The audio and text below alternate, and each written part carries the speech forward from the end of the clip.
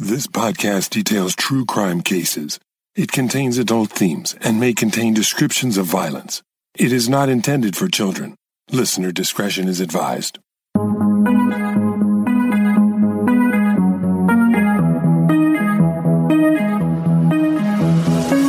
Thank you for joining me for today's episode of Once Upon a Crime.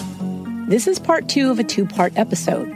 So if you haven't listened to part 1 yet, you'll want to go back to episode 177 and listen to that first.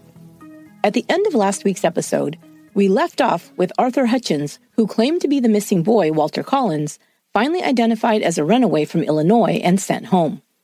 Christine Collins had insisted to the police from the beginning that the boy was not her son. She was punished for it by being locked in a psychiatric ward. Once released, she sued the LAPD and won. But the question that still remained was, where was her son, Walter Collins? In this episode, as the story continues, we'll discover that Walter was not the only boy reported missing in 1928. A predator had been stalking and kidnapping boys from the greater Los Angeles area. His identity and the chilling fate of Walter Collins would soon be uncovered. Just an additional warning. This episode describes crimes against children. If you are particularly sensitive to this subject, please use discretion before listening. This is part 2 of Familiar Strangers, the disappearance of Walter Collins.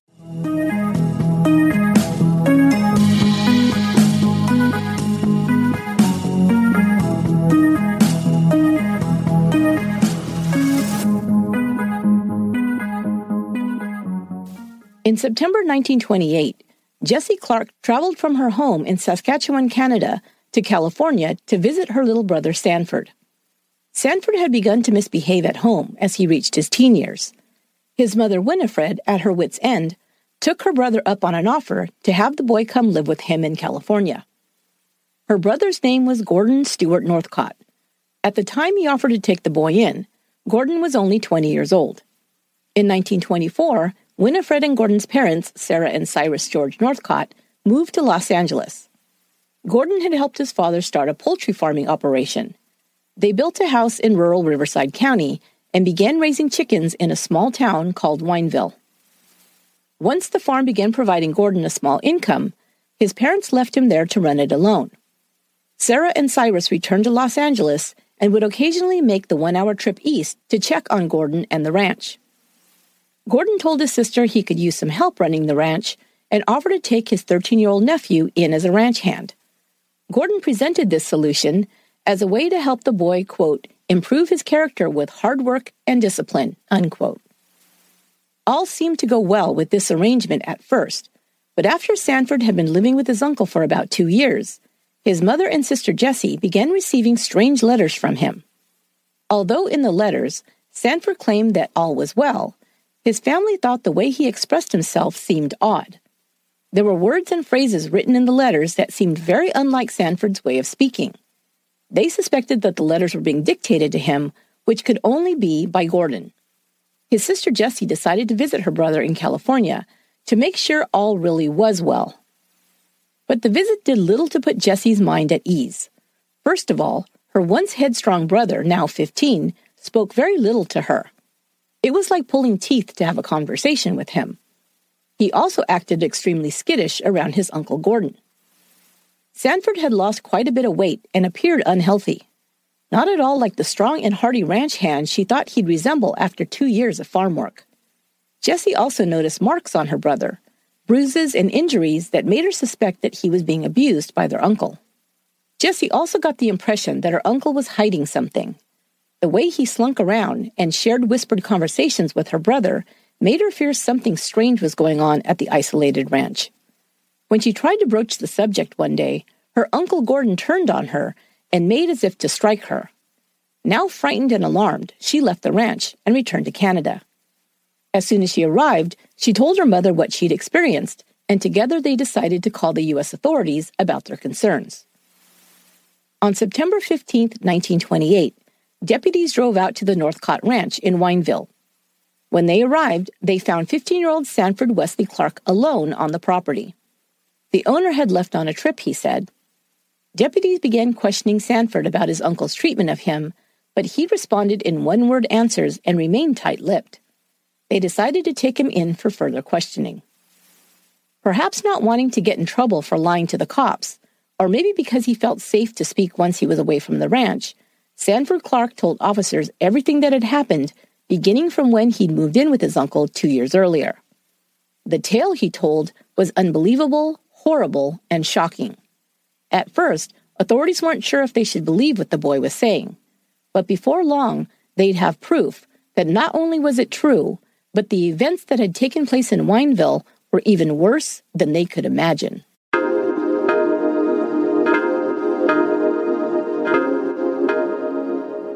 Sanford Wesley Clark arrived at his uncle Gordon Northcott's chicken farm in Wineville when he was just 13. Before long, his uncle began abusing him and sexually molesting him. Threatened with death if he tried to run away, Sanford felt trapped by his violent uncle. But this tale of abuse and horror was just beginning. Gordon Northcott began bringing other boys to the ranch, Sanford said. One was a Mexican ranch hand that one day just disappeared. Sanford didn't know what happened to him, but he was afraid his uncle may have been abusing him too. Sanford then told the deputies about still other boys. Gordon lured these kids into his truck, and then they were brought to the ranch. Once there, the boys were imprisoned by Northcott. He would rape the boys, and days later, or sometimes longer, kill them and bury their bodies on the property. Sanford said that his uncle poured quicklime into these graves to quickly decompose the bodies. Sanford explained how Northcott drove to Los Angeles to pick up these boys. He had made Sanford go along with him at least once. Sanford believed that this was to put the boys at ease when accepting a ride from a stranger. Seeing another boy their age inside the vehicle would seem more safe to accept the ride. The LAPD was contacted, and detectives arrived in Riverside County to check out the boys' claims. They brought along with them photos of several boys who had been reported missing from the Los Angeles area. Some of them in their teens had been recorded as runaways. They showed the photos to Sanford and asked if he recognized any of them as the boys brought to the farm. One of the photos was of 9-year-old Walter Collins, now missing for 6 months. Yes, Sanford said, Walter was one of the boys kidnapped by his uncle.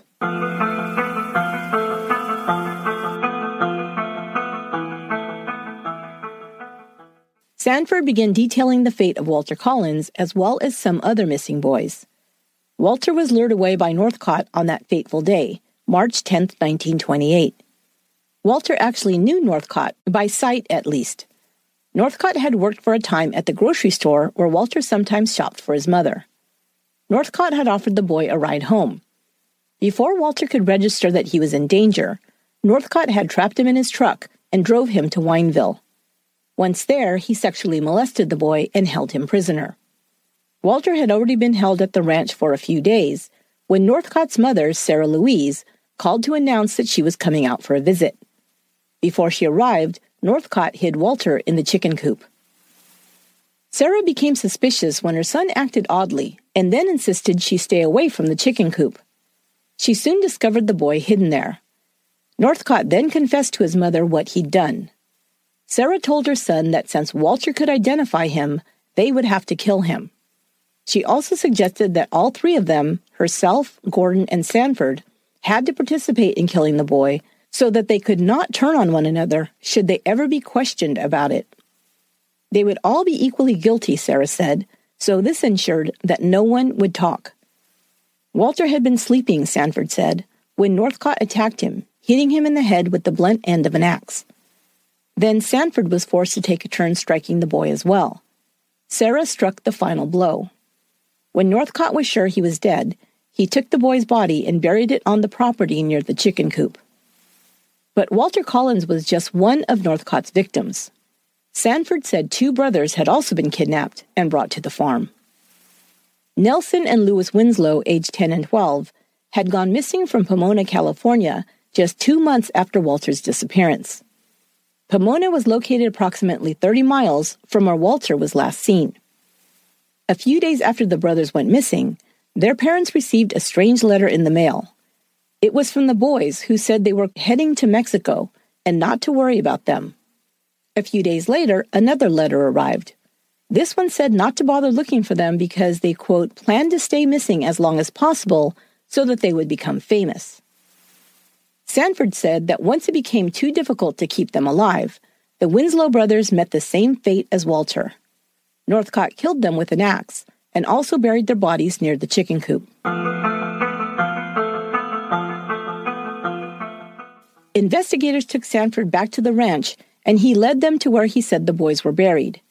They began digging on the property, but intact bodies were not found in the graves. However, some pieces of bone were discovered there, finger bones and other small portions. A pathologist determined that the bones were from young males. Gordon Northcott was nowhere to be found, and a search for him began. In the meantime, his home and ranch were searched for evidence. Axes with dried blood and hair on them were found. A blood-soaked mattress was also discovered in the home. Investigators also found proof that the Winslow brothers had been at the ranch. A library book checked out to one of the boys was found, and also clothing belonging to the brothers was found in the chicken coop. Investigators found more letters written by the Winslow boys. Obviously dictated by Northcott, they were addressed to their parents and assured them that they were fine. However, nothing found at the property conclusively proved that Walter Collins had been kept there. A warrant was issued for Gordon Northcott's arrest. He was suspected of the murders of at least 2 boys and possibly more. Because he was a Canadian citizen, the authorities in that country were made aware that he may have fled there. It was a good guess. Just 5 days after Sanford told the police all he knew, Northcott was found in British Columbia and arrested. Not long after, his mother Sarah, who'd also fled the country, was arrested in Alberta, Canada. Both were returned to the U.S. to be questioned.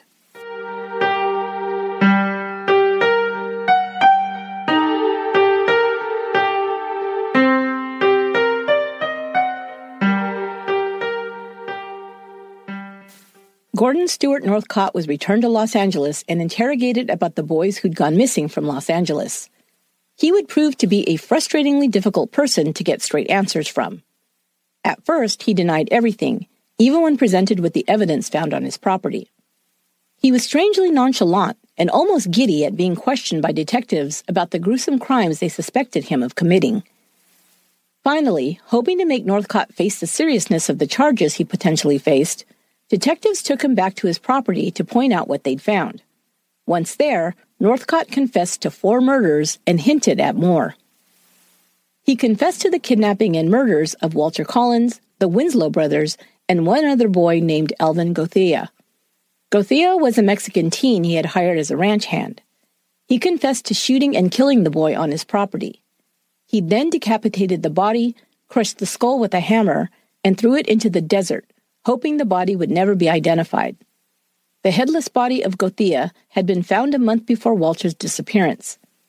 It had been wrapped in a burlap sack and dumped in a ditch in La Puente. Los Angeles County Sheriff's deputies determined that the victim had been shot once in the heart. Gothea may have been Northcott's first victim. Northcott verbally confessed to the 4 murders, but hinted that there may have been more victims. However, in his written confession later that day, he admitted to only the murder of Alvin Gothea. Northcott's habit of confessing and then recanting would become an ongoing pattern of behavior.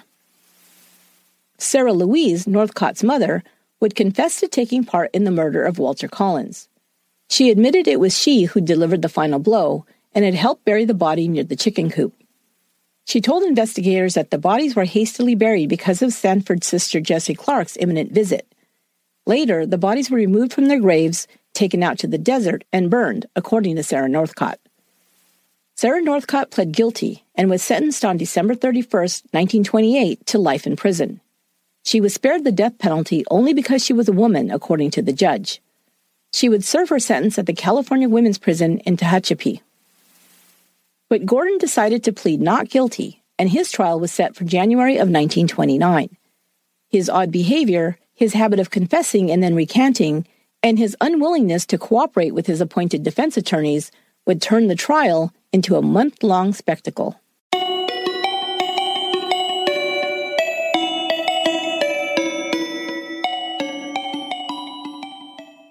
Gordon Stewart Northcott's trial began on January 13, 1929. The press had dubbed his crimes the Wineville Chicken Coop Murders. Christine Collins had been informed of Northcott's confession to abducting and killing Walter. Still holding out hope, however, Christine was not completely convinced that he had murdered her son. She was present for each day of the trial to hear the evidence against Northcott. Before the trial could even commence, Northcott made things difficult by disagreeing with his attorneys and firing them one after another. He then made the announcement that he would be representing himself. No one thought this was a good idea, as he was facing a possible death sentence if convicted. But Northcott, always convinced he was the smartest person in the room, insisted. Some of the more bizarre scenes to come out of the trial included Northcott sitting on the stand, questioning himself as his own attorney, and then answering his own questions as the defendant.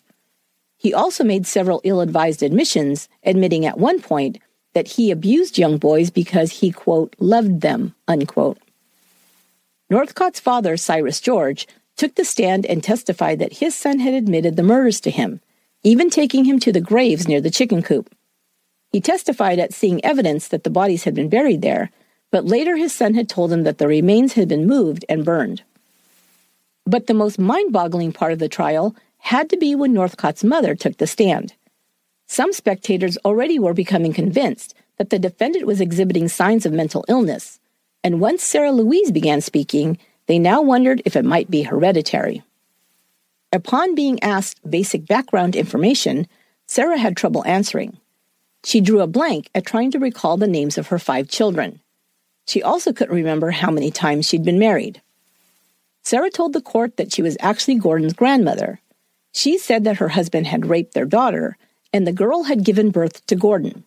She and her husband had raised Gordon to believe that Sarah was his mother. But later in her testimony, Sarah changed her story, now saying that Gordon was her son, and his father was, quote, the illegitimate son of an English nobleman, unquote. It was hard to know if anything Sarah Louise said was the truth, as she continued to contradict herself throughout her testimony. The one consistent statement she did make was that she would do anything for Gordon, which did little to strengthen her credibility. When Gordon Northcott took the stand to question himself about his childhood, he claimed that his father had molested him. He also claimed that he'd had an incestuous relationship with his mother/grandmother, Sarah Louise. After a chaotic and bizarre 27-day trial, Northcott was found guilty for the abduction, molestation, and first-degree murder of the Winslow brothers. He was also found guilty of the murder of Alvin Gothea. There was not enough evidence to charge him with the murder of Walter Collins. However, since Northcott's mother had confessed to killing Collins, prosecutors felt that justice had been served for his murder as well. On February 8, 1929, Gordon Stewart Northcott was sentenced to death by hanging. While in prison awaiting his execution, Northcott continued to make contradictory statements to the warden and the press. At times, he protested his innocence, sometimes accusing his nephew Sanford Clark of the murders. Other times, he'd boast that he had killed many boys, sometimes pegging the total number at between 19 and 20. In most modern-day accounts of Northcott's crimes, it's often said that he was the serial murderer of 20 boys. I have found no evidence in my research to corroborate this claim, and it's almost certainly an exaggeration. Several times, as his date with the hangman neared, Northcott offered to lead investigators to more bodies, but he always backed out at the last minute.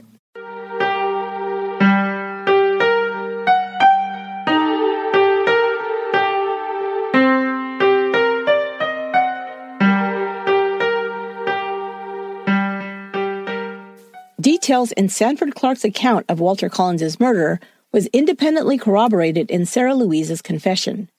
But Christine Collins, refusing to give up hope that her son was alive, continued to seek answers about Walter's disappearance.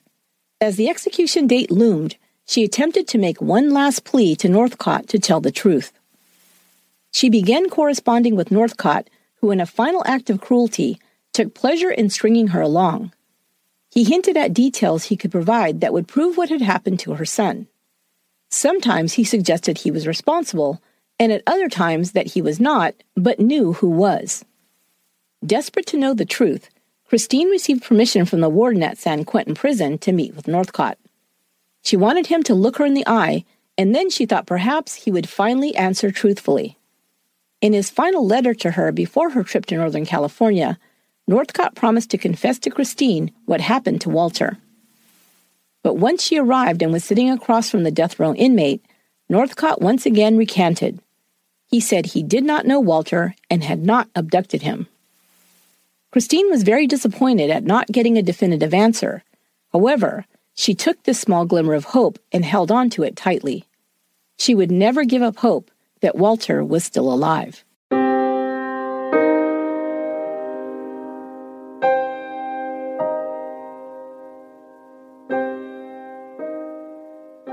During the time Gordon Northcott sat on death row, he took sick pleasure in telling tales to his jailers about various crimes he'd claimed to have committed. He wanted to portray himself as the worst of the worst, and enjoyed having the attention of the warden himself, who he offered to confess to personally. The warden would later describe his conversations with Northcott as, quote, lurid accounts of mass murder, sodomy, oral copulation, and torture so vivid it made my flesh creep, unquote. But Northcott, far from being the cold, calculated serial killer he presented himself to be, and I'm sure he would have loved being identified as such if the term had existed then, instead spent his last moments as a cowardly, quivering, pathetic spectacle. On October 2, 1930, 23-year-old Gordon Stewart Northcott was taken from death row to the gallows located within the walls of the prison. Northcott's knees began to buckle as he approached the steps to the gallows. He had to be nearly carried up the stairs as he began to weep and wail. Before the trap was released, Northcott screamed out, "A prayer! Please say a prayer for me!" Several families whose sons had gone missing were given hope once more when notes with hand-drawn maps were found left behind by Northcott in his cell. But even these were contradictory. On one was written, "I'm not guilty." But on another was a map with coffins drawn to represent graves scattered on and near his ranch. "Search here to find what you are looking for," the note read. The areas were searched, but nothing was found.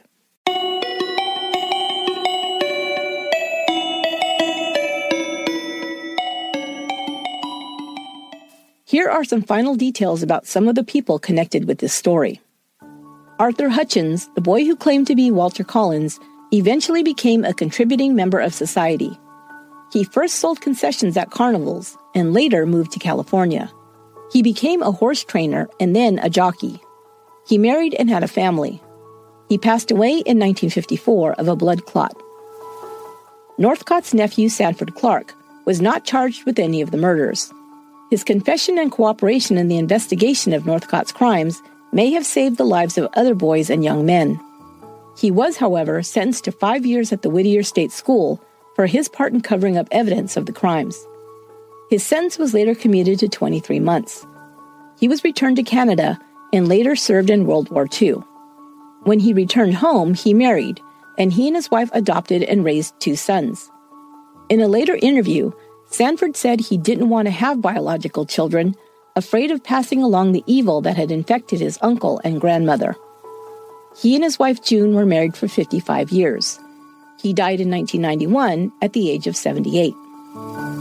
Sarah Louise Northcott was paroled from prison after serving 12 years of her life sentence. She continued to claim that her son was innocent. She also claimed that Gordon had been sexually abused by their entire family. Christine Collins never gave up hope that her son was alive. She continued to call hospitals and police stations around the country in hopes that he might have suffered an injury or memory loss and just needed someone to identify him and bring him home. Her hopes were further buoyed when 5 years after Gordon Northcott was executed, a missing boy thought to be another one of his victims was found alive and returned home. Christine Collins also continued to try and collect on the lawsuit she'd won against Captain Jones. In 1941, the Superior Court ordered Jones, now retired from the LAPD, to pay Christine over $15,000, as interest had accrued on the original amount. Christine never did collect any money from Captain Jones. She died in Los Angeles in 1964. Walter Collins was officially declared dead in June of 1929. The town of Wineville, California, forever associated with the gruesome chicken coop murders, had its name officially changed to Mira Loma in 1930. A movie was released in 2008 based on the Walter Collins case. Titled Changeling, it starred Angelina Jolie as Christine Collins, who was nominated for an Academy Award for her performance. The film's director, Clint Eastwood, said he cast Jolie because, quote, she was a mother and had the look that fit that time period, unquote. Jolie said that Christine Collins reminded her of her own mother. The film earned $113 million at the box office and received 3 Oscar nominations. I highly recommend it.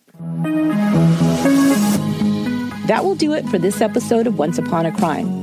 Don't forget, you can become a Patreon member for as little as $2 a month to get early release ad-free episodes and other perks, including bonus episodes. At the $10 level, you'll have access to all the bonus episodes ever released on Patreon. That's over 3 years' worth of additional content. Go to patreon.com/onceuponacrime to find out more. Once Upon a Crime is written, produced, and edited by me, Esther Ludlow. Our administrative and production assistant is Lorena Garcia, and original music for the show was composed by Aaron Michael Goldberg. Until next time, be good to one another.